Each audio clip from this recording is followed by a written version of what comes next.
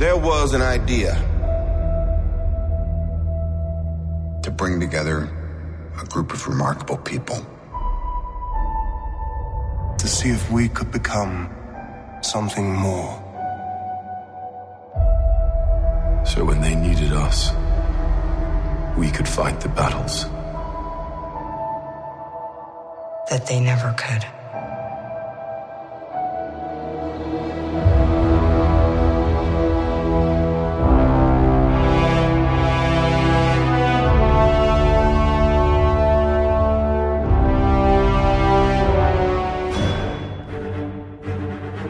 And there came a day unlike any other, when Earth's mightiest heroes and heroines found themselves united against a common threat. On that day, the Avengers were born, to fight the foes no single superhero could withstand. Through the years, their roster has prospered, changing many times, but their glory has never been denied. Heed the call, then, for now, the Avengers Assemble. Welcome, everyone, to The Marvelists, the Marvel Cinematic Universe podcast. I'm Peter Melnick. And I'm Eddie Wilson. And first off, before we get into this episode and introduce our special guest, we want to talk a little bit about how you can find us on that here social media. Go on Facebook at facebook.com/The Marvelists. Give us a like ski on there. We're actually, as of this recording, on February 6, 2018. We are currently at 396 likes. We want to thank each and every one of you that has liked the show so far, positive feedback, and also to those people over on Marvel Studios at Reddit. Thank you for the positive feedback thus far. You can also find us on the Twitter at The Marvelists. Myself at Peter Melnick. Yourself? And myself at E. Wilson 959. You can also find us on Instagram at The Marvelists. And finally, you can also listen to us on iTunes, rate, review, and subscribe. Let people know about this here fine program. And when you do, be sure to give a 5-star review. Let people know that this show rules. Share the hell out of this show, you know? And also, you can listen to us on Stitcher Radio. If iTunes isn't your bag, hey, you can stream it on all iOS and Android devices. We're also on other podcasting apps, I guess, with RSS feeds and all that other fun jibber-jabber. Yeah, fun stuff and jibber-jabber. Jabberwocky. So, before we actually start talking about this here episode, we'd like to introduce our special guest. Eddie, you do the honors. I'd like to welcome a coworker and fellow Marvel enthusiast who I think, since we're assembling a team, why not have a third for this episode? It's Trey Stone from 98.3 WSUL. Trey, thanks. Welcome. Thank you for having me. Absolutely. Good to have you here as we go on a triangular discussion of Marvel's The Avengers, the not penultimate, but first endpoint of phase one of all these movies. And our other two guests are not here in spirit, but Black Widow and Hawkeye. So, you know, they're here somewhere. We've represented some of the figures here on our table that you might have caught on the Facebook photo, but some representation. Just a little, just a hair. That's right. The rotation changes just as the real, quote-unquote, original team. So now, Eddie, today's movie is going to be The Avengers. But before we end up getting into that, let's talk about the recent trailer for The Avengers. Not this one, obviously. We're not going back in time, although that would be kind of funny. Sure. Hilarious. But at the my car up to 88 if you want me to. Well, I mean, it just doesn't go back in time, and the police tend to yell at me when I do. How strong is that flux capacitor, though? It's 21. Fine. It's just I don't have my Mr. Fusion. It's not working too good. The 21. You need 21 gigawatts, right? 1.21. I don't know how they found me, but they found me. The Libyans. Anyway. There's a flashback already. Very good. Heck yeah. I got the power of love. Anyway. Great Scott. And then we just quote the whole movie for like the rest of the episode, all like about 2 hours or so, you know? Anyway. What happened to the Avengers? But since at the Super Bowl this year, we ended up getting about 30-something second long teaser for Avengers Infinity War. Guys, I liked the trailer, or teaser, whatever the hell it was. It was footage, new footage. Yeah. To, you know, quell our need for this film. But I dug it. I liked seeing what I saw with Grimace, you know, Thanos. He actually had on the side of his face, and it's a bit of discussion now. Yeah. He's got like these scars, and Do you know what he's did you see it? Or Well, I know the there's lines. 4 lines on the side of his face. Okay, no, I didn't see that as well, it's obviously as 3. And oh, great! The lines that go down from his chin, I recognize as Skrull-like, but not on the side. No, it's on his cheek. Okay, it's going down his. And people aren't realizing they're on the other side as well. But Wolverine. That's the very thing I was going to say. I've seen that. OMG! It could be, and then other people are saying it's Cap that did it.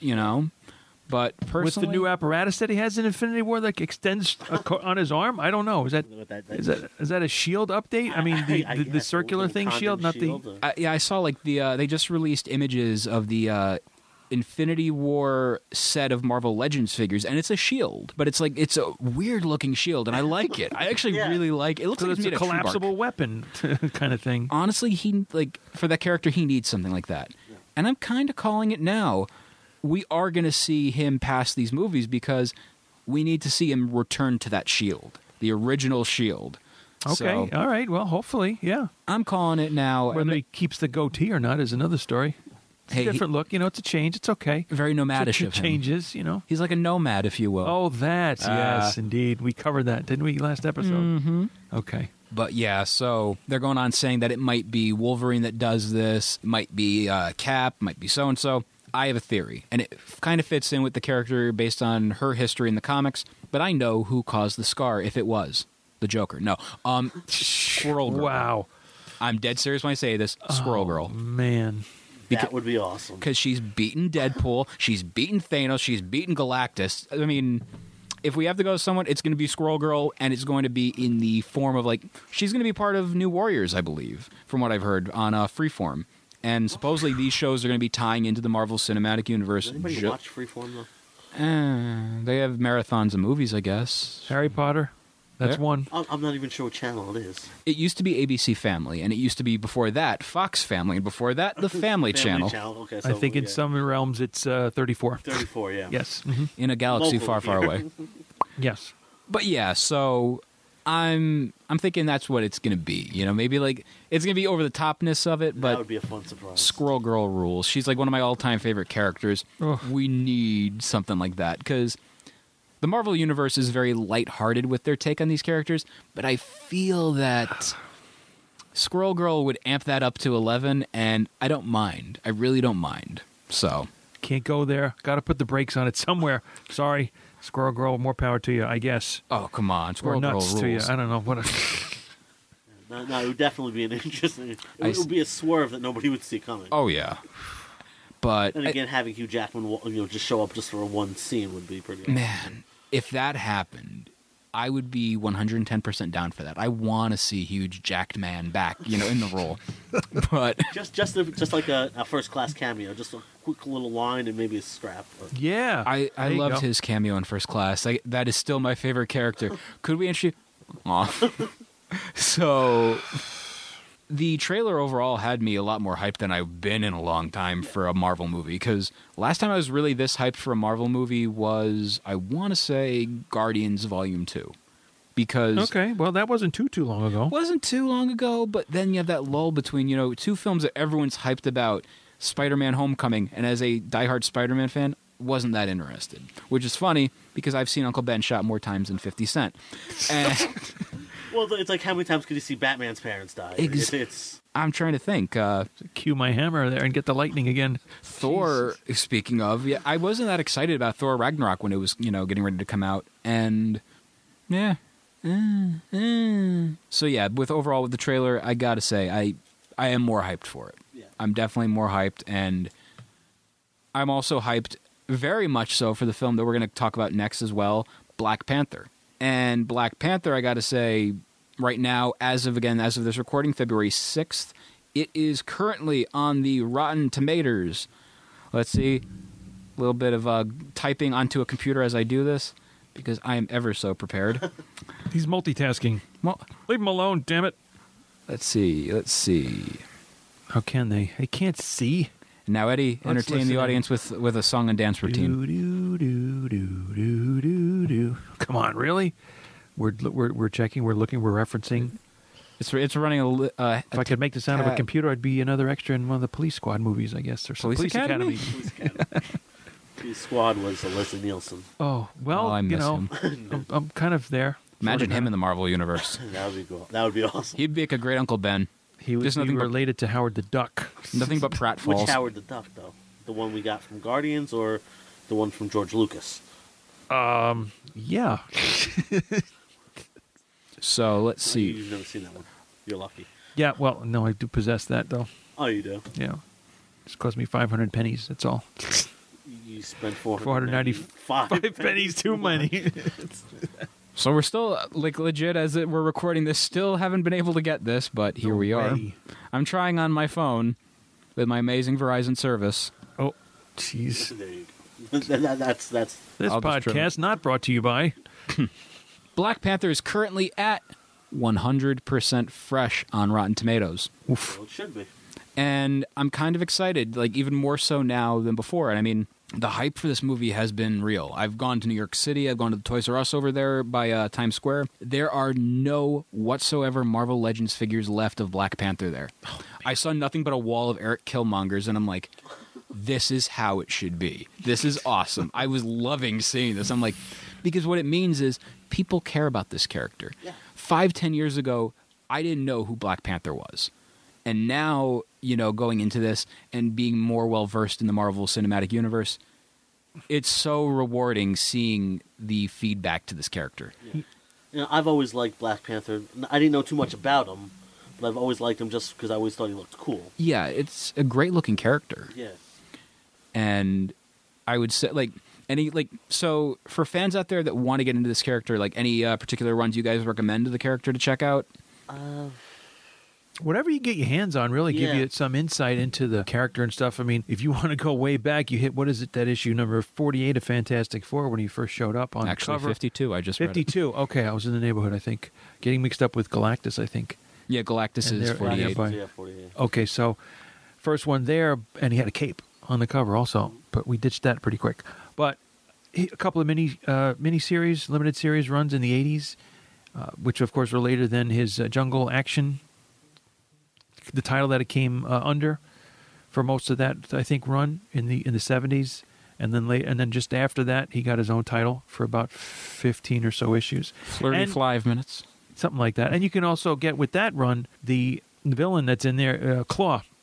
Right. Master of Sound, I believe is subtitle. With those wacky guns. Yeah. But also, if you caught it too, the True Believers series, honoring Jack Kirby, and coming out with so many. But that is so great, though. I bought a lot of them, not only for myself to have fresher copies or whatever, or ones that were not only, of course, in color, but in the laminated style comic book pages instead of the newspapery yellow, prone to yellowing pages.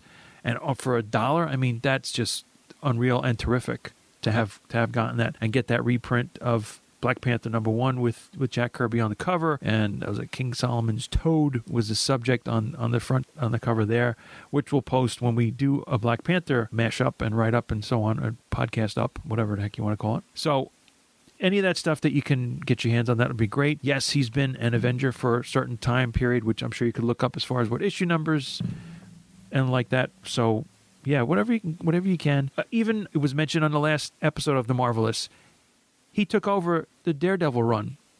And maybe, Trey, you can tell us, and I didn't look this up, because it was always Daredevil, the Man Without Fear. It became Black Panther, man who kick your ass. I don't know what it was. It was another, Yeah, I'm trying to think what it was. I thought it was the Man Without Fear, because I remember Was it Black Panther, Man Without Fear? I think so. It might have been.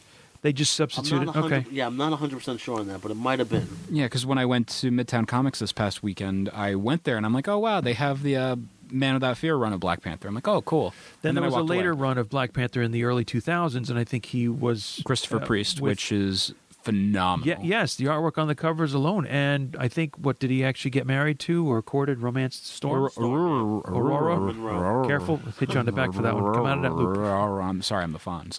Anyway. But yeah, so I think also, I recommend the current run of Black Panther going on right now by Coates, and just amazing stuff, like some of the best Marvel stuff out there today. So, and then of course you got to pay respect to the classics. got to go with Jungle Action by Don McGregor and, you know, Billy Graham, Rich Buckler, just amazing talent all the way around. Shout out to friend of the show, Don McGregor. But anyway, so... He's a good guy. Heck yeah, he is. Well, you even get into part of the Black Panther series, and I forget which title, where it is passed down to his female relative. Is it daughter? Is it niece that for a time becomes a Black Panther? No. I thought she took the same title. Really? I've got the one on this? OMG. Marvelous. We need you. We do. Tweet at us, The Marvelous, and also at Peter Melnick to tell me that I don't know what I'm doing. So... I don't know if I would give people on YouTube a chance to tell you don't know. Or YouTube or the internet in general, but... Lordy. I'm not making it up. There's a female Black Panther, at least for a limited time. Yeah, it might be. I think even before, of course, before the female Iron Man came into the fray, and even before Jane Foster, the female Thor, yes. Thor male. I kid you not. Thor male. I tried with that one. I give myself an A for effort, at least, you know. But, ooh, Vanna, yeah. I need a vowel. And a shot. Yeah. The liquid, not the ammunition. But yeah, so overall, you know, with the feedback so far to Black Panther, just amazing. I wanted to ask, too, when we brought up the fact that it got 100 on the thermometer on Rotten Tomatoes, has there been a movie, at least according to that resource, that's gotten such a high score?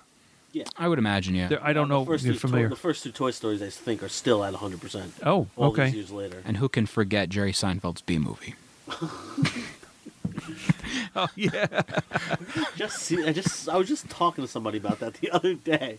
And somebody brought it up. A bee falls in love with a woman. Of course. Yeah, that makes sense. This isn't the B-movie podcast. And calls her honey. You know, fine. You know, you know he made that pun in that movie. Like, you know he did. I just, you know, yeah, well. You probably just did like a whole line of dialogue just now. It. Hello, exactly honey. Right. Anyway. Where we weren't. So, yeah, now on to today's topic at hand. Eddie, Trey, we're talking about 2012's Joss Whedon directed and starring Robert Downey Jr., Jeremy Renner, Chris Hemsworth, Chris Evans, Scarlett Johansson, Mark Ruffalo, Clark Gregg, Samuel L. Jackson, and everyone all over the sun. 2012's The Avengers. Earth's Mightiest Heroes. And also, if you guys don't know, out there in listening land, is that a place? Somewhere. They probably have diplomatic immunity. Over the rainbow. Just the rainbow. Diplomatic immunity. Lethal Weapon 2. Anyway, so, yeah, they're actually, they called it Avengers Assemble in the UK, and as we discussed in a previous episode, Captain America, the First Avenger, last week's episode, they actually had to change the name because of the Avengers TV series, which is completely different. Yeah, it's that with Mrs. Peel or whatever. Yeah, Steed and Peel, which... Yeah. Again, I find it really interesting about that because, as I mentioned last week on the episode, and we'll pretend this is everyone's first episode because of the whole Stan Lee theory of everyone's comic might be their first. Yeah. The whole story is basically, it's funny that in the UK they call them the Avengers Assemble, and in the United States they came out with a Batman 66 meets the Avengers comic of Steed and Peel, but called it Batman 66 meets Steed and Peel. Yeah. So. The point of that story is I like stories. Well, I remember years ago, and we used to have a video rental place called the Boob Tube around here. Oh, yes. And I remember seeing something, the Avengers, and I was like, what, they made an Avengers movie? And I remember renting it. I was so disappointed. We mentioned this, too. Yeah. When I saw UK, it, black and white. Who are these people? She was, I don't mind it, but the whole scene, the scene with the teddy bears, I'm like, what is this? Oh, that's right. They remade it, yes, with Uma. Okay. Yeah. And everybody's dressed up like teddy bears. I'm like, what is this? This guy's going to be the Hulk, right? This guy's going to... Where is Hawk Guy? Like, what the hell am I watching? I think just for the heck of it, I have to go watch both of them now. Do a double feature, Avengers and then Avengers. But yeah, so this movie came out and it is the culmination of Phase 1 of the Marvel Cinematic Universe. Started with Iron Man 1, and it finishes off with the Avengers. And they assembled. And it was good. There's something I never thought they'd do. Yeah, no, I mean, when Samuel L. Jackson first in that first post-credit scene. Yep. Tease the Avengers. I like everybody else was incredibly excited, but in my mind, I didn't think they would actually get to do it. Maybe like abandon it. There's no way they're going to pull this off. It's like the local musician. Eventually, we'll record an album. Never does. Yeah, well, it's like here in our area in Sullivan County, New York, we've been talking about getting gambling in casinos here for decades. Yeah, since the '60s, and now we're finally getting one in a couple of days. The first one is finally opening. But we had to jump through. I still won't believe it until it's open. And then Wonder Woman's going to show up, and finally we have Wonder Woman in a casino. We've waited 70-something years. Wow. I'm not missing that. Put the show on autopilot. Linda Carter and Gal Gadot. I've been waiting for Gadot. Wow. How long has we been waiting to do that one? I don't know. That just happened. That's a moment, and I was here to witness it. I tell you what. Legit, indeed. Absolutely, It's positively. the loudest I've ever gotten on a podcast, and it was with the word legit. Oh, my. What's wrong with me? I'm getting too old for this. Too legit to quit. All right, Danny Glover. Let me give you a little insight into seeing Avengers.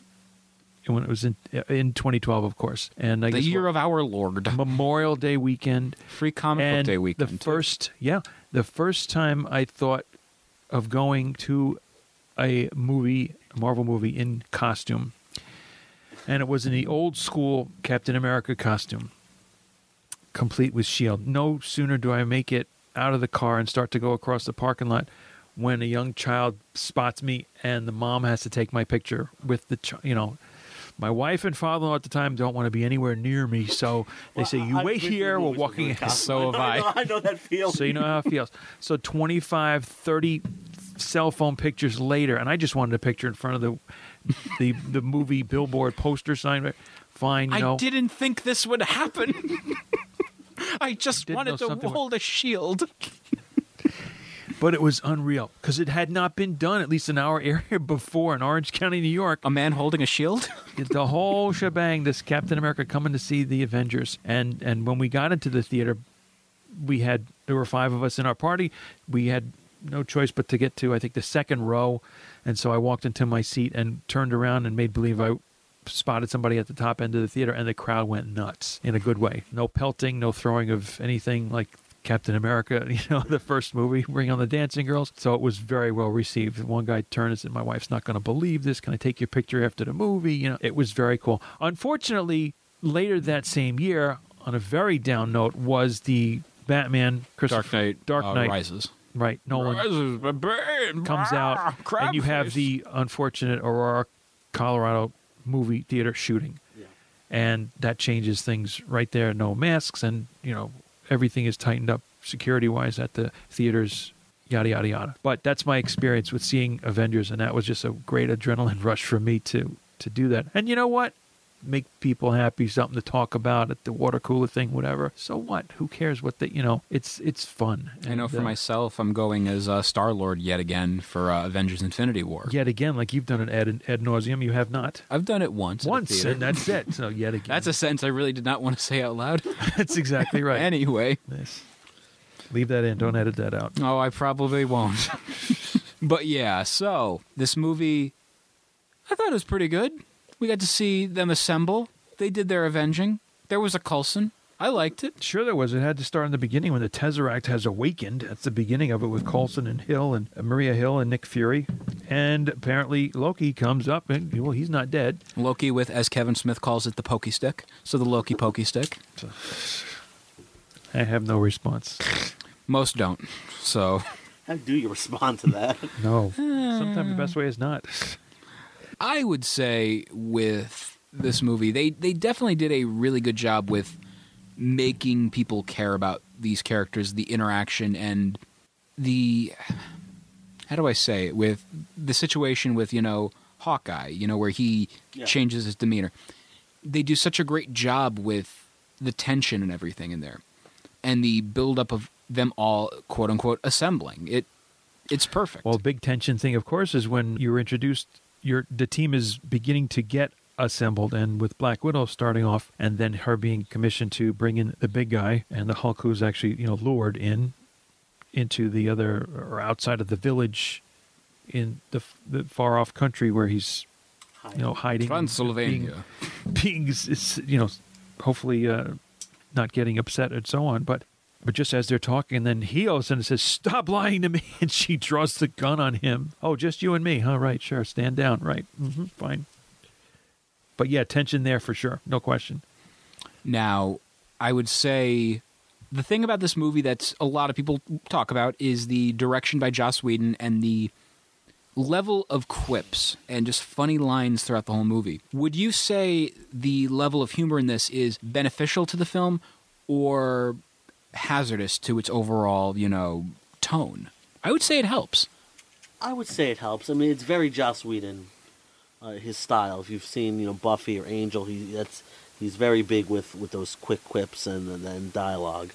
You could have gone the other way, and we've seen other superhero films, and I'm not going to mention the DCEU, go without the jokes, and we all know how some of those films turned out, BVS. They got hero cake. But by the ocean? Pretty much. No, but I think it helps. It comes down to it. It's a comic book movie, We're not going into these things to see, Citizen Kane or The Godfather or something, serious and dark and brooding, like that. The Notebook. We go to have fun. So. Did you just drop a reference to The Notebook? Or just something serious, and I didn't even see it, but it was just something just totally opposite and down. I don't know. No, we go to see these movies to have fun. That's right. And to get away from The Notebook. Especially to get away. Get away. Far, far away. Absolutely. No, the quips are there, and it's great. It's a comic book movie. It's going to be comical. I don't think it was too over the top with them, but those funny jabs are great. Yeah. I think, you can get them, you can not get them. It keeps rolling. It doesn't hurt to have those. It's not a detriment. It doesn't take away from the line of the film. Yeah. Now, would you say the action, is it paired well with the comedy? Oh yeah, I think it has its place. It complements. It goes well with a Beaujolais and a side of beef, but they pair very well together. There's equal parts action Eddie, and you just comedy. made up French words. You know that. Oui. Yeah, someone who took French for like 6 years in high school, I probably should know that. Yeah. Between middle and high school, and I have no idea. It's out the window. They could be real words. I'm not sure. Creme brulee. We just offended so many potential French listeners with this episode. You do realize this. Merci. Oh, they will be showing none of that. Okay. But we digress. We are stricken. So, you're saying this, as the council said, Asgard is declaring war on us? Not Asgard, Loki. Now that, could have been a jab like that. Council doesn't know jack about what they're talking about. Fury's got to put him in line a couple of times, about making the decision later on. He said, just because I thought it was a stupid-ass decision doesn't mean, I agree with it. But there's a digression also. And then, of course, the segue is saying that you had war, and war is won by soldiers, and here's the Captain America entry into the assembling part of the movie. And that, by the way, he's resuming or continuing where you saw him at the end of Captain America, the first Avenger, boxing, punching bag, knocking that crap out of the punching bag and having to go to it known because he just blew the hell out of it, knocked it off the chain, and then he goes to the next one, right, and has a scene with Fury, right. Now, let me ask, because we have that scene, the post-credit scene from Captain America, the First Avenger. Do you guys feel it was a good scene to have as a post-credit scene for Cap, or was it a waste of it? Because all it was, hey guys, just to let you know, this is what we got for the Avengers. Click. I feel like it was kind of a waste. Like, they could have gone with something. They did the same thing with, what was it, I think it was Civil War, where they, in a previous thing. It was Ant-Man. When it's stuck, and I know a guy. When Bucky was stuck in the machine there. Yeah. Okay. It's cool that they do that, but I don't want to. We've already seen it, Yeah. We don't need to see it in the next movie. No, it's a preview. Here's what's coming up next, without putting those words on the screen. After these I think it messages. works. It flows. That's right. We'll be right back. Wow. When and where was that? I don't know. Marty. Ah, man. But yeah, I think I think using that, they could have gone with something completely different. Like even just a 1, 2, 3 joke. Like maybe like to leave you going, what the heck was that? Where did that come from, man? What does that mean? Personally, my scene would have been the Hitler impersonator from the beginning where he just keeps getting punched over and over. Oh. He finds out Cap is frozen or whatever. Oh, thank God, I can finally stop getting punched by this guy. And a block of ice slaps him in the head, maybe. That would be good, yeah. And then all of a sudden you see a guy go, hey, aren't you Hitler? Punch. Perfect. That's it. Or just from the mustache up, coming across the screen, maybe. Who knows? Ominous. It's You see Hitler's mustache and the Jaws theme song starts playing. But that or that. Mm-hmm. Whichever one works. Terrific. Okay, goody. Mm-hmm. But anyway, now one of the other things, by the way, so we get the Avengers assembling. Guys, this is the first time in motion picture history with the Avengers, in a lot of ways, that we see a gigantic group of heroes merge under one team. We never really saw that in films.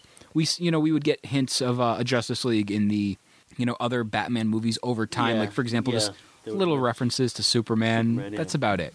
We never saw a group of characters converge together, and it's something very special. Like that, we waited so long for Wonder Woman. We waited this long for an actual team to form in a movie. Yeah, and then that's when I thought, like I said earlier, it'll never happen. I didn't think they could possibly do it, but when that movie released, it was exciting. Yeah, it changed movies, cinema forever. Now everybody's got to have a franchise.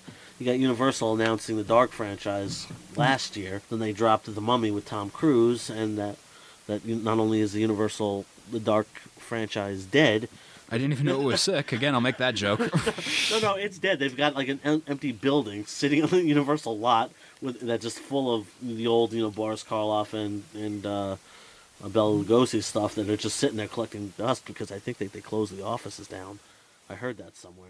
Oh boy. Wow. That movie was terrible. I haven't seen it. I've wanted to watch it just out of, morbid curiosity, no pun intended. But, yes, it is.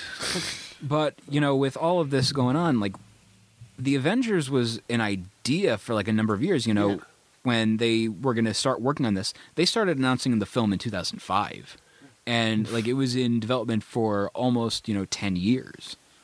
So to see it actually come to fruition is pretty crazy, because we have, like, again, the original thing was supposed to be this movie, and then it did happen. It actually happened. Well, if they were talking about it since 2005, and with Iron Man starting in 2008, there was a lot of time to think and rethink and plot and figure out how we can make this work. And so kudos to that whole process, instead of being 2 years from when we just thought of the idea, and then maybe scrambling to put it together and it not be as good as it did come out to be. So, yeah, and then that's where I got to give Marvel and Kevin Feige all the credit, because it could have been a complete mess. I mean, there's a lot of characters at that time, what I thought was a lot of characters to follow. Hawkeye kind of got put to the side, but they made up for it in the second one. But it's a legitimate good movie, and I just watched it recently. I know it's on tomorrow, because I've seen the commercial 35 times in the past 4 days on USA tomorrow night, 8 o'clock. It's going to be on USA. But it's a legitimate good movie, and it still holds up. Even 10 years later, all the Marvel films are very good. I think even the ones that I would consider the worst of the films are still rated. If you go by Rotten Tomatoes, they're still all fresh. Yeah, which is amazing, because to get a consensus on one film, it's hard to get 10 people in a room to agree that an ace and a 10 is blackjack, and to get 18 films now, all certified fresh, and now with Black Panther at 100% so far. Oh yeah, 10 years later, it's amazing. Now, what would you say is the biggest challenge that this movie had that it managed to accomplish? Just overcome. Keeping the thread of the story together, I think, and not getting caught up in each individual character's little nuances, possibly, and having them continue to flow and them work together as a team, and not going towards one character over the other, because at the time, Robert Downey Jr. is probably at that time was the most iconic of the group of the basic film goer. Obviously people like us, we know the comics, we know these characters a lot better. Iron Man was considered a B-movie character when that first movie came out. I don't understand because it's Iron Man. I've known Iron Man for years. Good friends. Went to school together. We're buddy. Yes, we did. But he had a hell of a pool.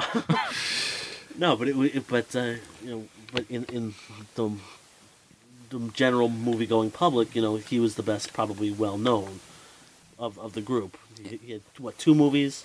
Yeah. Up to that, everybody else just had 1. Yeah.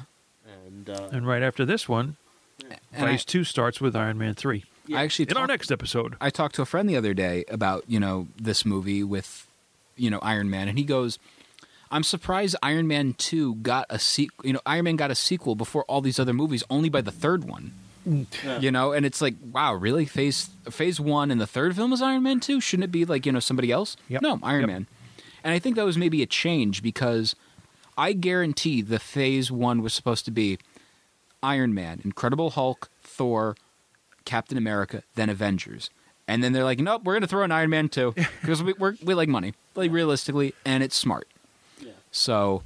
And it shows. That's one of the lesser of. I mean, I still like the movie, but it's not as. I wouldn't put it up there with, let's say, Guardians. Yeah. Or Civil War or Howard the Duck. Yeah, it's the masterpieces. Quack, quack. Man, quack, quack. We've discussed it. There is going to be a Howard the Duck episode. It's not MCU, but there's a very big possibility we'll be covering that train wreck. He's going to get a shot. Yeah, Eddie, you have seen the movie, right? No. Oh no. No. Oh no. Well, let's just say there's this one scene in the beginning. He's actually reading Play Duck magazine. Perfect. To quote he is that kind of a crass and foul creature. To quote Nostalgia Critic, that one scene, you know which one I'm talking about. Duck tits. Woo-hoo. Trapped in a world he never made. Oh, I wish it was never made. As a Steve Gerber fan, that's one. That's where I saw that. Thank you. You just Nostalgia Critic. That's where the B movie came from. Recently, that's why it was on my mind. Man. But yet, in the Marvel comic book universe, you're still going to pay a somewhat pretty penny for Howard the Duck #1 from 1976, I think. I got mine for $3. Kind of thing. Still beats that quarter. Well, yeah. But yeah, so. I would say I'll be ready when it's Howard the Duck time. I'll be ready. I have that run. No, nobody's ready for that movie. It's like I'll be up to you. I love how Eddie's essentially it's like he's getting ready for a big fight, like he's Rocky. I'll be ready for it. I'm ready for you, Duck. I'm ready for you. He's taping his fists. Oh my god! I must break you. Mm-hmm. Oh man, that's it. Go for it. But yeah, I would say the interesting thing about this movie is also the recasting of a certain character, and it's a very to the film's benefit. hulking kind of character. Oof. I'm, of course, talking about Galaga Guy. No, I'm talking about, which, by the way, if you check out the Marvel Cinematic Universe Wikipedia page, there's an actual character called Galaga Guy. And one of our questions, by the way, was from Joe Abraham going on about, was there a purpose of the Galaga Guy, or was it just an inside joke or a reference to something? And what it actually is apparently it was an improv line, I'm guessing, and they just threw that on the screen because the character looked shifty. So that's what he was doing. He's playing Galaga. Shifty. Why not? See, right away I went to Gallagher, and I said, wait a minute, there was a reference back there in, Iron Man 2, with the drunk Tony Stark in the Iron Man armor, and the one girl throwing up the watermelon, and him pulling a Gallagher and blasting it to smithereens with his chest ray. So Gallagher, the comedian, if you don't recall that. There you go. With the hair, yeah. Exactly. With the hair. The hair and on the side of his head, not on the top, I don't think. But with the portable desktop that would strap to his shoulders or something, right? And he would have his own wastebasket. Comedians were a little weird in the 80s. Well, a lot of props. Sam Kinison. Sam Kinison was good. Well, weird, just like appearing and the way he sounded, and the way he changed his voices. Like this, Mm-hmm. So now, going back to the Hulk. Let's get back to, This is interesting because this is the recasting of the Incredible Hulk. And this is actually the third movie version of the Hulk we've seen. We started with Eric Bana. Okay. Then we went over to Edward Norton. Who I like as an actor, but he was just wrong for that part. And then finally we go to Marcus Ruffalo. Mark Ruffalo. He was great. You have to recast the Hulk. You have to think about this every time you're going to do another Hulk, except for this one. You have to recast because he always breaks the damn mold. And the funniest thing is, while he's filming this movie... All right, it was bad. You don't have to just run over me like that. It was bad. I wouldn't like him when he's angry. Me too. Or hungry. Eddie, yeah, I wouldn't like when he's hungry. I have to work with this man when he doesn't get his midday meal. It is not pretty. No, it's not. Are you a hobbit with multiple meals? Or a cat. Oh, God. But yeah, basically what ended up happening was, during the filming of this movie, Mark Ruffalo was actually talking to Joss Whedon a lot, saying, "Are you sure you don't want to recast this part? Are you sure? Are you sure?" And Whedon actually loved his version of the character because he always looked nervous, on edge, and all that kind of stuff. I want to tell you what, I will tell you right here and now, whether I get any backup on this or not, I was partially helpful in Mark Ruffalo studying this character. This is one of my favorite stories you have. I want the people to hear this. Because my wife met his wife, and in discussion in 2010, I'm going to say, maybe 2011. Probably 2010, yeah. And he's been signed on for the role and whatnot, and I guess he's just trying to get together any and all research materials, and it was asked of me if I had something, and from DK Publishing, the Incredible Guide, the Ultimate Guide to the Incredible Hulk, was lent hardcover form to be passed from my wife to his wife to him, who in turn signed it to Eddie Hulk Smash Mark Ruffalo. And that's technically you do realize you have the very first piece of memorabilia, anything with the Hulk, signed by the Mark Ruffalo. I think so, Marcus, if you will, and you did. I did, and I probably never will again. Yes, please refrain. I will. But yeah, I would say out of all of the recastings and out of all of the castings of characters in general, he is the best Bruce Banner. He is absolutely hands down the greatest. And yeah, I agree with Joss Whedon. Very nervous, very jumpy, a man on edge that you don't want to piss off. I love it. He's always angry. That's his secret, That's Cap. what he said. It's his secret. You don't get to see his parlor trick. Well, at least not right away, but yeah. It involves dishes. He just spins plates. Anyway. It's come to this. Okay. But yeah. Cue the sad piano music. Jeez. From the TV show, for crying out loud.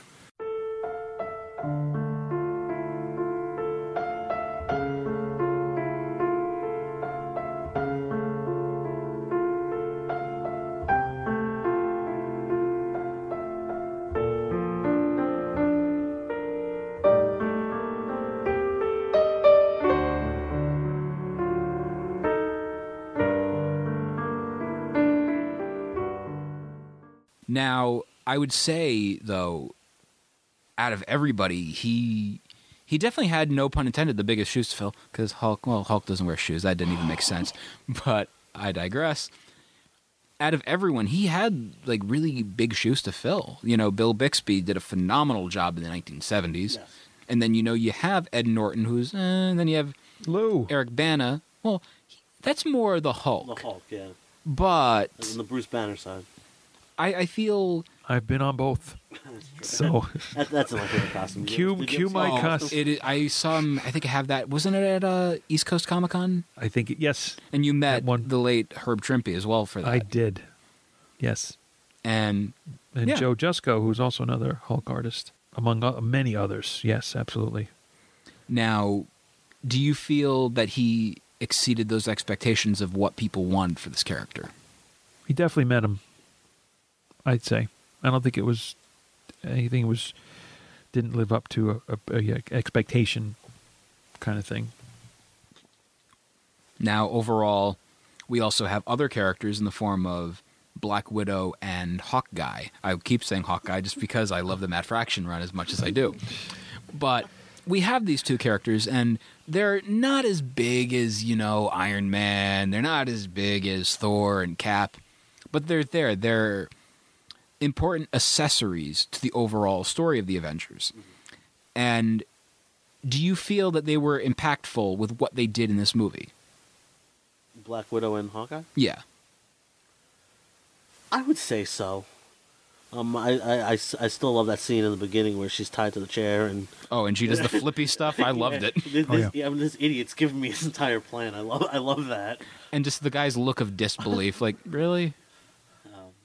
Like I said, said a little bit earlier, Hawkeye kind of got pushed to the side. He wasn't really set up. I mean, he was in that one scene in Thor, but he wasn't really set up. So not a lot of people, again, I'm going on the mainstream, people that, not everybody that reads the books, they didn't probably know who he was. So I could see why they did that. But once, towards the end of the movie when he's back from the mind control and the big battle in New York, I thought they contributed to some good fun action. And the movie would have been different without them, certainly. They helped round out the whole entourage of characters, and I want to... Yeah, and they helped fill in the circle for that circle shot. That is honestly one of the most goosebump-causing scenes in the Marvel Universe. When you hear the dun dun dun dun dun, like the beginning of this episode, yeah. Oh yeah, it'll be the intro until we get a cease and desist. Knock on wood. Well, it's Disney, so gosh. Anyway. That was my Mickey Mouse. It sure was. No, it's not a Zoidberg. But anyway. Just as long as you don't have a Mickey Mouse tattoo, then you're okay. Oh. They end up trademarking my arm. Yikes. You can only hope. The residual on that. Imagine that. This is Peter's arm, a Star Wars story. A lifetime of moisturizer. That's your recompense. Now, before we get too far into the film, I want to remind you that once we get some of these characters put together and getting on the S.H.I.E.L.D. helicarrier, that we also see somebody who's been at least in one previous film, and that is Agent Sitwell, who this time is sitting at a bank of computers helping to track the whereabouts of Loki, which is in Germany. So he's there, again, in a little piece, as you recall, me having told you, I think in Thor is where he first shows up. And you said, what, really? Yeah, so he's, yeah. And I forgot he was in this one, too. He will be there as well. So. Good old Sitwell. He That's didn't right. have as much of an impact as he would later on. But we also have the appearance when they do find him and Cap goes out to fight and Black Widow flying an Avenger Quinjet type of a air vehicle. And Iron Man coming in with what song that you heard once before in Iron Man 2? Shoot to Thrill. AC/DC, exactly, right. Now, so it's the second time that a same AC/DC song is being used. Little note there. That's the thing I like about this with the introduction of Iron Man's character in this with the Shoot to Thrill, It's kind of like a greatest hits compilation of all these different characters' moments. Yeah. And, this is why I'm really, really hyped for Infinity War. Because I guarantee when the moment is needed for the Guardians, we're going to hear, a reference, maybe, a 70s AM Gold kind of song. Like, we hear, what's it called? Hooked on a Feeling, right when they show up into the battle. Mm-hmm. It's going to be, the reference to them, you know what I mean? Like, what they're known for, that kind of stuff. And, man, I can't wait for that. But using a AC/DC song to introduce Tony Stank, fantastic. And you also have the first, speaking of Tony, the first hint or inkling of an altercation. It's strictly verbal. It doesn't go any further between Cap and Iron Man. There's the beginning of the build-up to Civil War, which, of course, now, 2020 hindsight, rather. And this is where it's going to start. Go a few rounds. What are you without the suit? Put on the suit. Yeah. And that scene led to the fantastic Civil War meme, which was basically anytime two opposing sides would have something, it would end with the Civil War logo. The Civil War logo. So, I think I would say just seeing that, it's fantastic that they're planting the seeds for what is to come. Yep. Because you want to see already, much like in the comics of the Avengers, there is tension in the group. Just like in Avengers #1 by Stan and Jack, there's tension in the group. They don't all get along. Yep. They're not like a Fantastic Four where, yeah, they can resolve their issues by the end of the issue, but they still love each other because they're family, and the Thing is wearing, a purple or a blue Speedo. So, unlike in the Fan Four Stick, exactly, where he was pantless, just totally orange. And Hanging low. needed another octave in his vocal range. Lower. Yeah, exactly. But, be that as it may. Now all I'm thinking of is Mallrats Brody's conversation about the Thing, and I really don't want to be thinking about that conversation. Brody? Yeah, not Rhodey, Brody. You ever see Mallrats? Brody? No, I'm going to Brody as in Jaws. Brody. Amity. Chief Brody. Yeah, Chief Brody. Man. Sorry. Okay. Well, we need a plan of attack. We do. I have a plan. Attack. But yeah, I think when you see this movie with, that dynamic of the negativity that they all have, it helps. And it helps bring a lot into, the overall scheme of things. And that's where these movies really shine. Because you want to overcome that obstacle. You want to overcome this. You want to overcome that. You want to overcome the odds. You want to be the John Cena of movies, John Cena of movies. Well, anyway. Yeah, somebody that doesn't lose, Yeah, is that right? The underdog. Nobody else doesn't lose? The underdog who's not an underdog. Roman Reigns doesn't lose very often. But yeah. Now, I think when it comes to this, the idea of getting them all together, doing all that, you also have to have something to avenge. Because what are they? They're the Avengers. And I remember when Avengers came out in 2012, I went to a comic shop in Clay, New York. Where? In Clay, New York. Clay? Yeah. Not what Wonder Woman's made out of. But no, that would be Davy and Goliath, Gumby. I don't know. They're made out of clay, okay? I don't know. Claymation. Eddie. Bill Clay. We're really talking about Art Clokey now on the show. What his name was on the roster on the bulletin board of the Nakatomi building. Clay. Bill Clay. Oh, I love Die Hard, my favorite Christmas movie. And if Absolutely. Thank you. Thank you. And if Disney buys Fox, it's also my favorite Disney movie. So here we are. Now I have a machine gun. I actually made that into an actual sweatshirt. I was really proud of that. But now I have a machine gun. Mm-hmm. Oh, that's awesome. It's the best. But yeah, it's mass marketed. Okay, Clay. I had a conversation with a guy at a comic book shop in Clay, New York, and this was after the movie came out. And we're talking, and he goes, "This is 2012, before we know about Agents of S.H.I.E.L.D." He goes, "Coulson's still alive, and the reason is we didn't see him die." He's like going on about this whole thing, and it turns out he was right. And he goes, about him being alive, yes. Coulson is the piece that has the Avengers avenge. Yeah. And I loved that. Yeah. And, he didn't go off to another place. He didn't go off to another mortal plane. He went off to Tahiti. So it's a magical place. It really is. A magical place. What do you guys think about that whole twist of him being what they have to avenge? I thought it was the best way that they could have possibly done it. At least to come up with the group name, to make the group name make sense. Yeah. It sucks that we had to lose him as a character in the films. We got the show out of it, which is and isn't canon. Yeah, it's hit and miss sometimes too with me. There are times where I'll like it, episode here or there. Okay, good. It's hitting its stride. Here we go, and then they just go and do something stupid. If you ever have the ability, go on YouTube and look up the Robot Chicken skit of Agents of S.H.I.E.L.D. It is one of the funniest things you'll ever see. I think I tagged you on Facebook. I don't recall. I didn't see it though. But basically, one scene in it was a character talking to Agent Coulson. And they say, "We need the Avengers. You're right. Who should we get? Can we get Iron Man? Nope, busy. Can we get so-and-so? No, in outer space. Can we get so-and-so? No. Can't we get so-and-so? No, they're dead. Can we get so-and-so?" And then you hear, I just kind of spoiled a little bit, but can we get Quicksilver? Yes. No, wait, he's dead. Hey, spoilers. Well, that's for another episode. You didn't see that coming? I saw it coming as soon as I saw Days of Future Past. Man. Oofa. Oh, buddy. Ooh, no, Jesus. If I could save time in a bottle. Great sequence, man. I'm telling you what. Yeah. Now, this is the thing.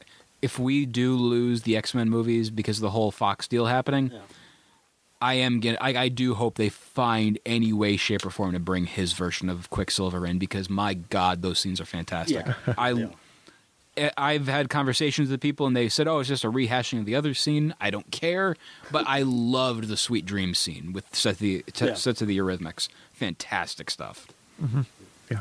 Now, in this movie, we're getting the seeds also to what is going to happen with the Infinity Gauntlet and the Infinity War and the Infinity Crusade and the Infinity whatever.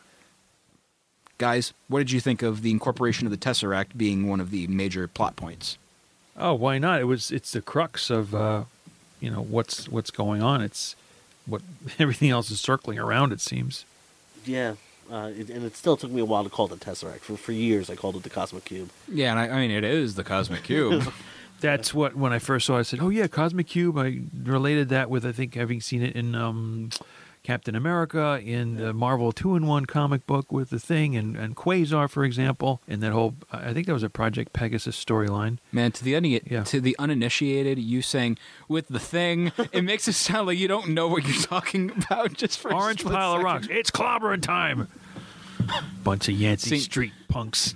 See, now all I can think of is Arrested Development with Tobias dressed as the Thing. Daddy has to get his rocks off. Wow. Can I have an edit, please? Vanna, I'll pay you for it. Really, that's good cash. That's as good as money.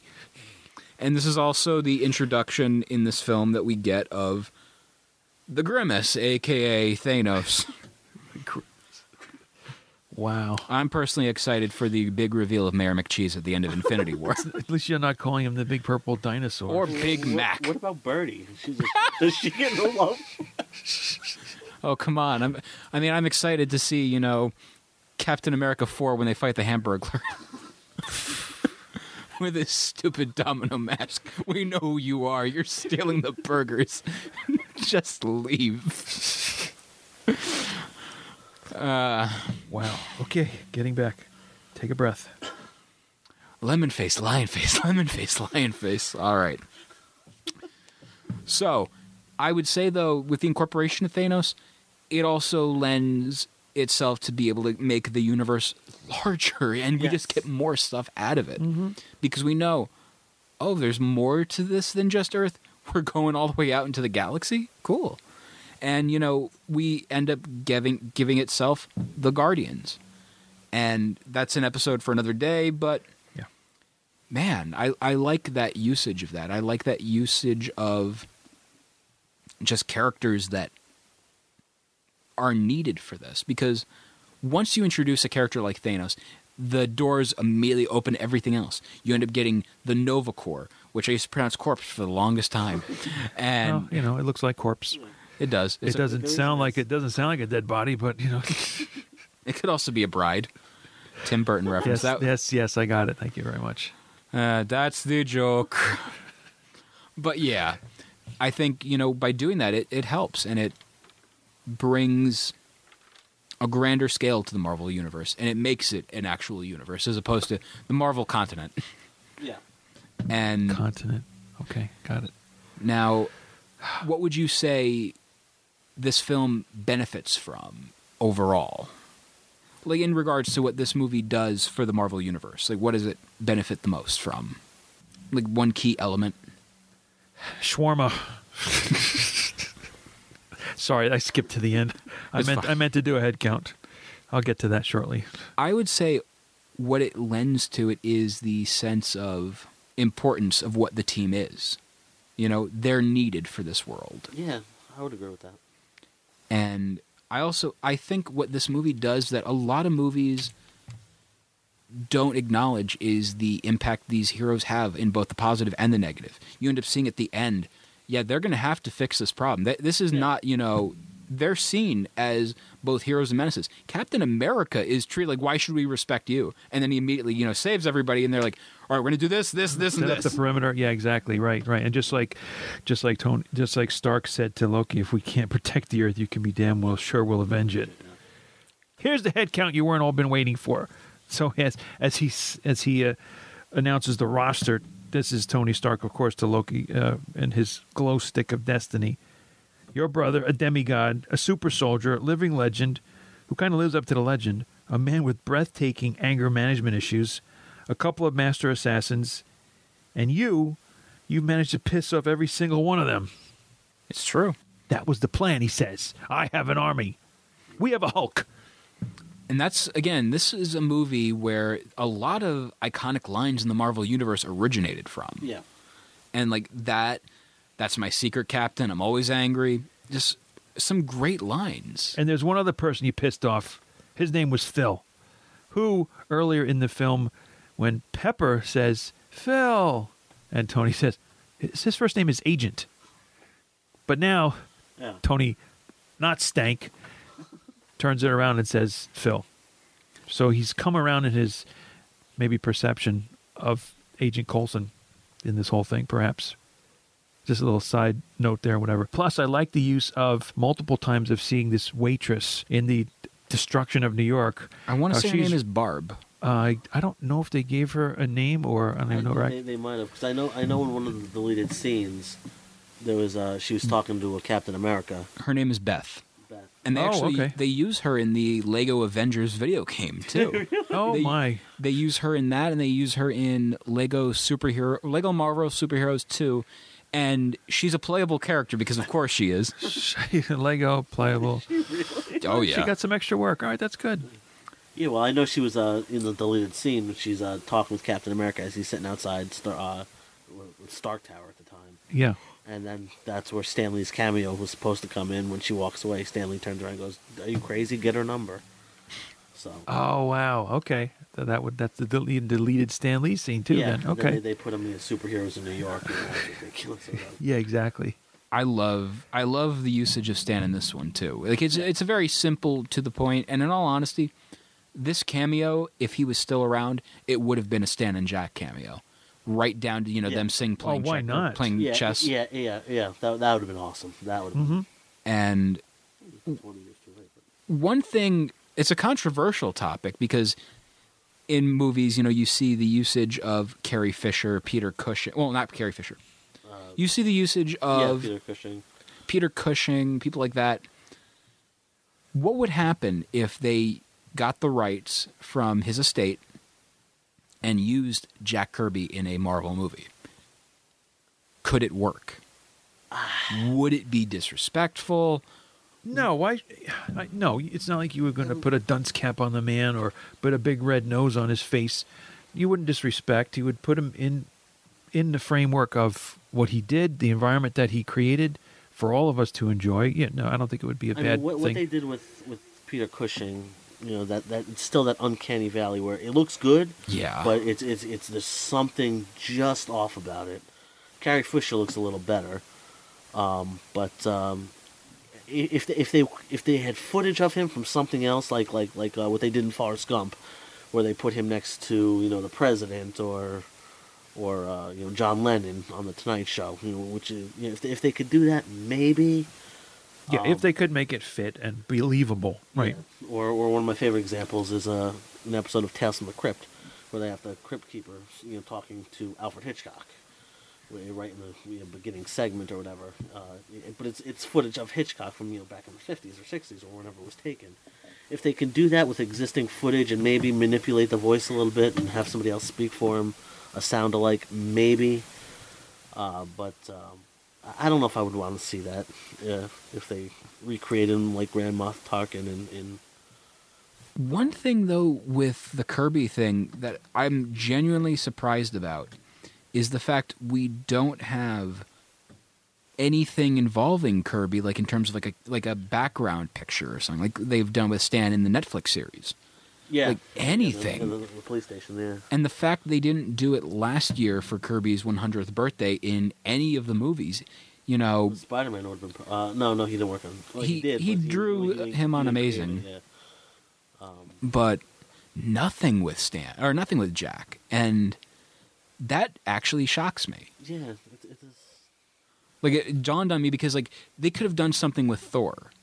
Thor was, one of his most popular creations, etc., etc. You could have thrown him in something with, Guardians Volume 2 with Groot. Didn't happen. You want me to put the hammer down? Sure. You could have done it with Captain America because he worked on that and Stan Lee was an intern. Yeah, him and Joe Simon. Yeah. And so, it just genuinely surprises me. Yeah. I never actually thought about that you're right, there is no Jack Kirby, there's no Kirby Lane on a street sign or something. Even Teenage Mutant Ninja Turtles, they got that right at the end of the first movie. Where they go to the warehouse on Eastman and Laird. If you watch Arrow, for example, one of the scenes is you hear Felicity talking to him and says, "All right, turn on Adams and O'Neill. Yeah. And I'm like, that's genius. Yeah. That's great. Yep. Yeah. Sure. That's So I get that, even being a casual DC fan. I got that. Wow, there is no Jack Kirby reference in any of these, and unless there is, tweet us at the Marvelists. If not this movie, there's a Kirby reference. There might be the name up on a marquee, I think, possibly somewhere, or possibly giving a credit to an individual as being named Kirby, or a fight. It might have been a Daredevil movie, Kirby versus. I think it might be in there. There is a Kirby reference somewhere in the MCU. Yep. There's gotta be. I think there is. Yep. I'm going to actually post a question thread over on the Marvel Studios section of Reddit, and we will get our answer in between me probably being called an idiot, but... Well, no, I'm racking my brain trying to think. Because, I mean, there's so many bizarre references to things in the Marvel Cinematic Universe. Yeah. For example, Man-Thing is shown in Thor Ragnarok. And I have to see that too. Wait, to what? speak. Yeah. I missed it? That's what I'm Man thinking. Thing? Wait, what? Man-Thing Was it a giant-sized Man-Thing? number 2. Wow. He shows up along with Beta Ray Bill in the same frame in the Champion Tower or something. Really? Yeah, you see his face. I've only seen the movie once. Yeah, I've only seen it once. Same here. Yeah, but I must have missed that. I got to go back and it's coming out in a couple of weeks on DVD and Blu-ray.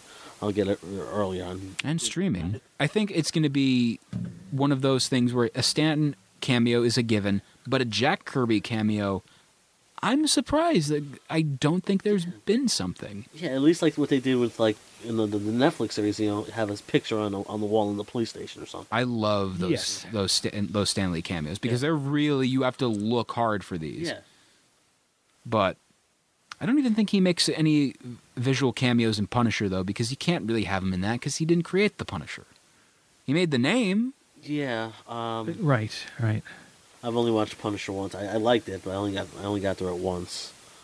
I mean, there's a topic for another time, but I'm still behind on the Marvel Netflix shows. Yeah. But, yeah. It's like Hawkeye said to Black Widow, you and I remember Budapest very differently. We do. We definitely do. And Tahiti. And there's another, thing about those two characters being in there, that they have a past, which it unfolds, of course, in the subsequent Avengers movie to be not the past you might think of, or maybe there was a past, a relationship with them, but that evolved into Hawkeye having his own familial unit. I really hope I can get you to drop a Spoder Man at least once. And no way. No way, Josie. And the Pussycats? That's exactly right.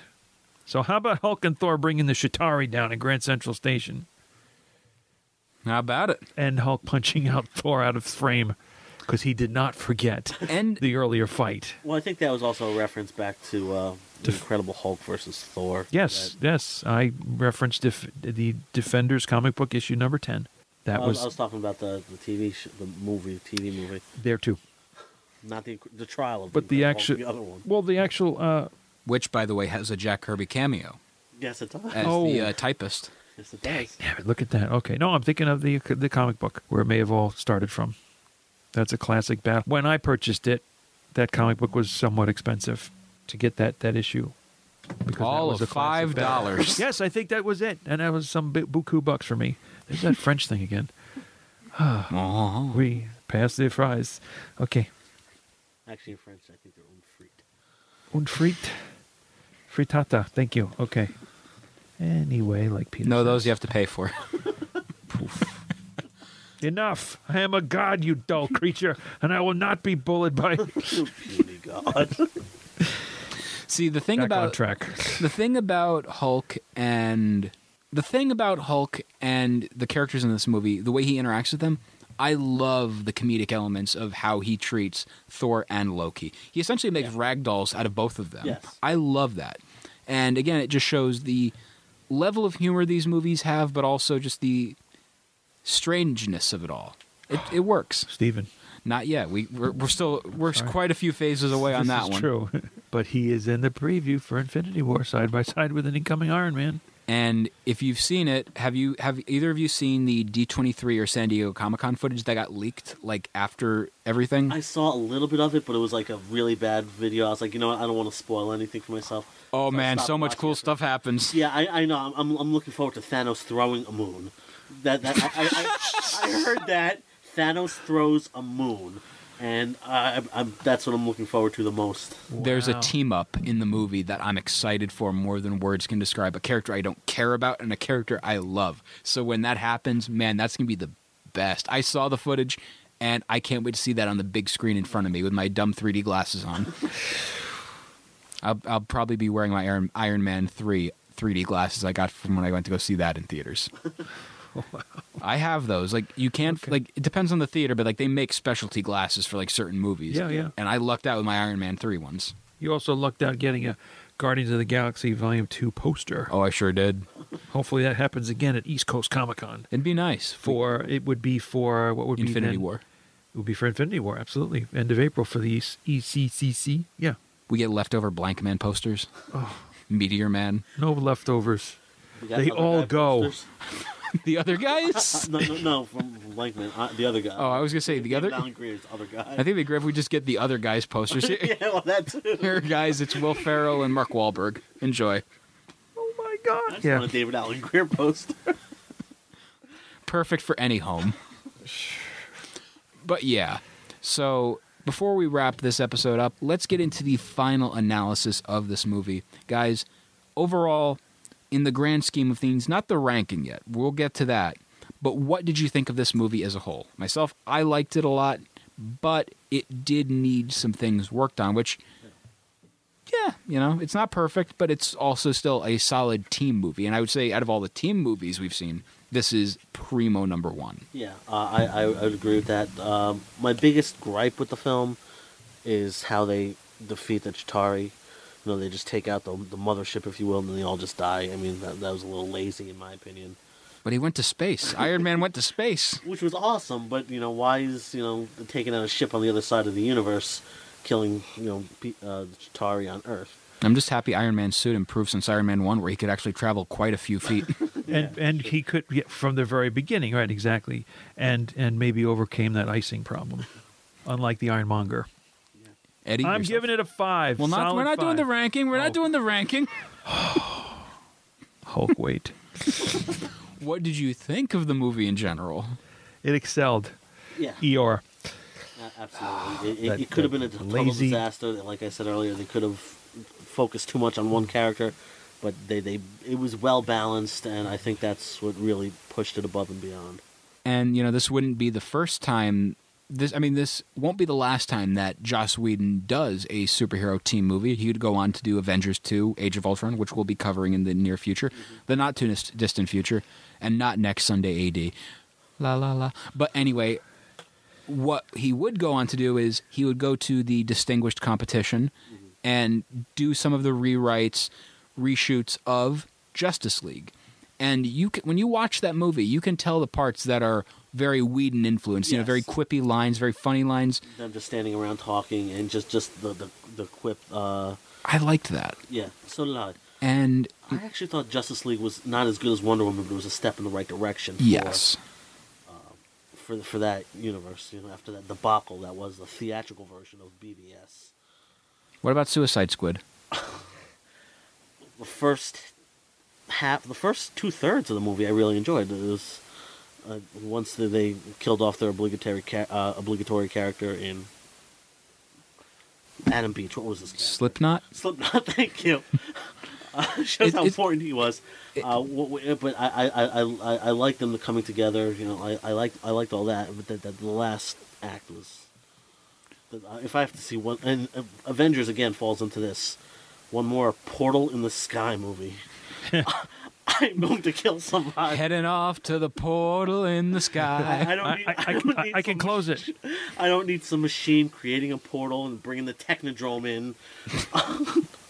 Well, you know, let me just go back, Trey, to a point that you made about the Chitauri getting nuked and maybe them taking a lazy way out of everybody else The whole hive mind thing. going down. Well, what about when Hulk catches Iron Man and he hits. They hit the ground, and we don't know what Tony Stark's status is until Hulk literally roars him awake.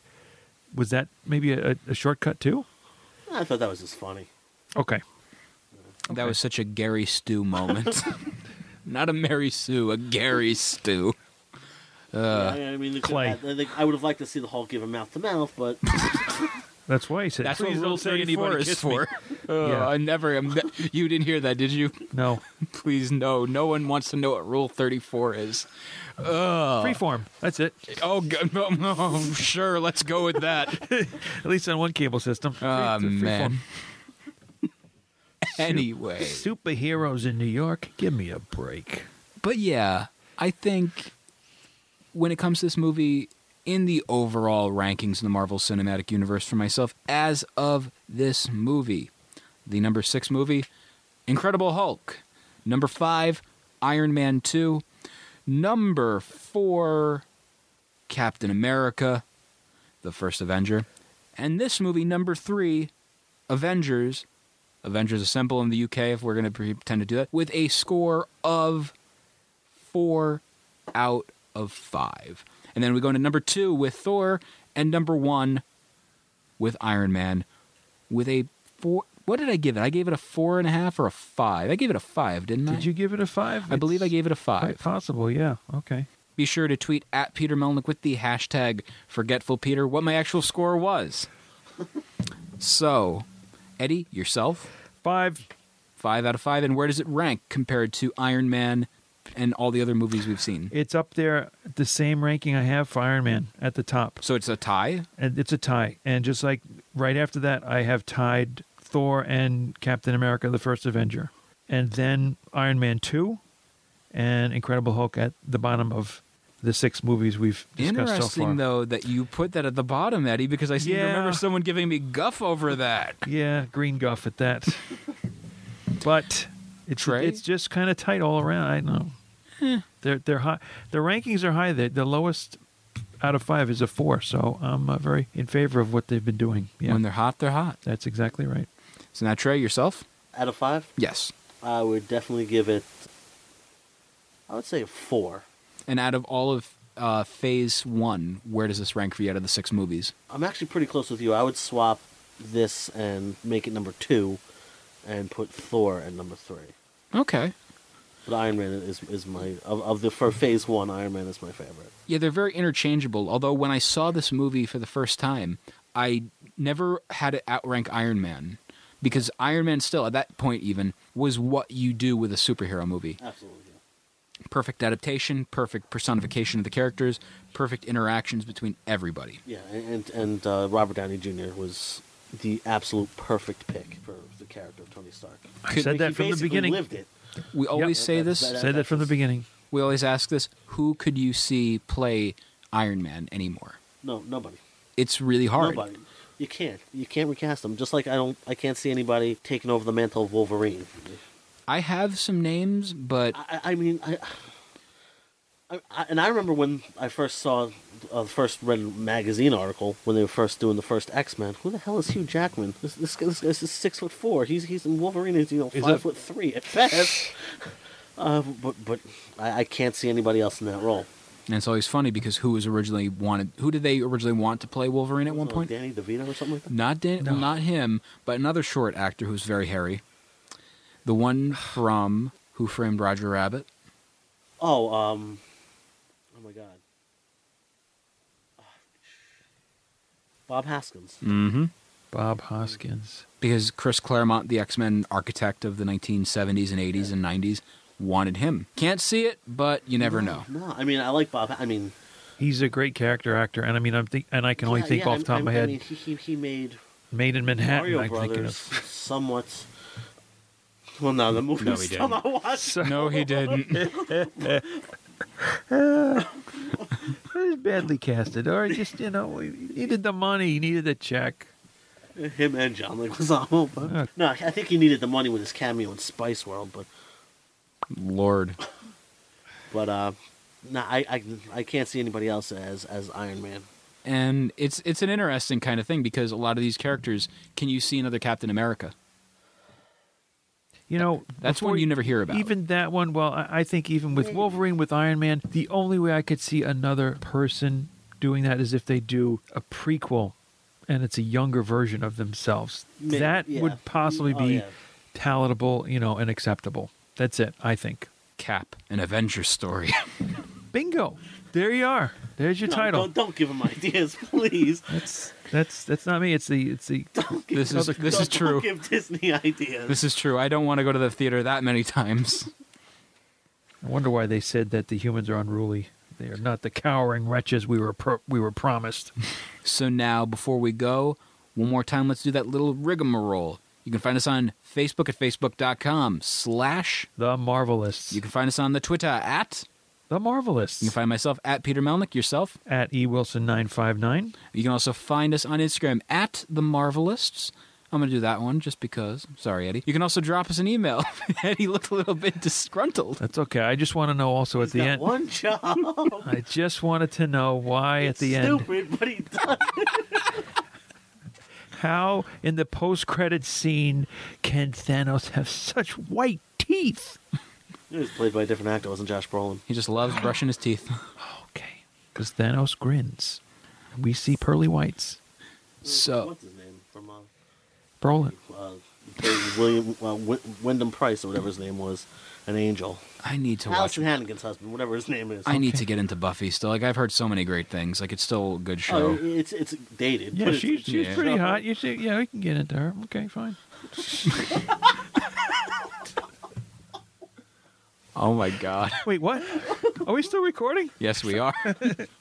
Hot diggity! All right, we'll see you at the shawarma joint.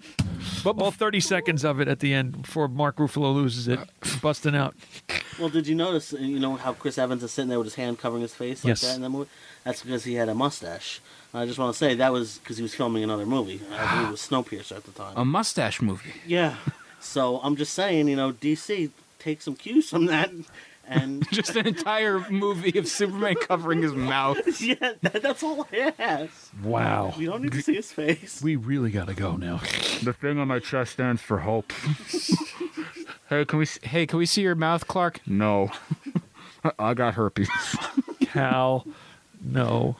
But before we go, also, if you want to drop us a line, if you want to send us an email, questions, compliments, strongly worded emails, themarvelists@gmail.com.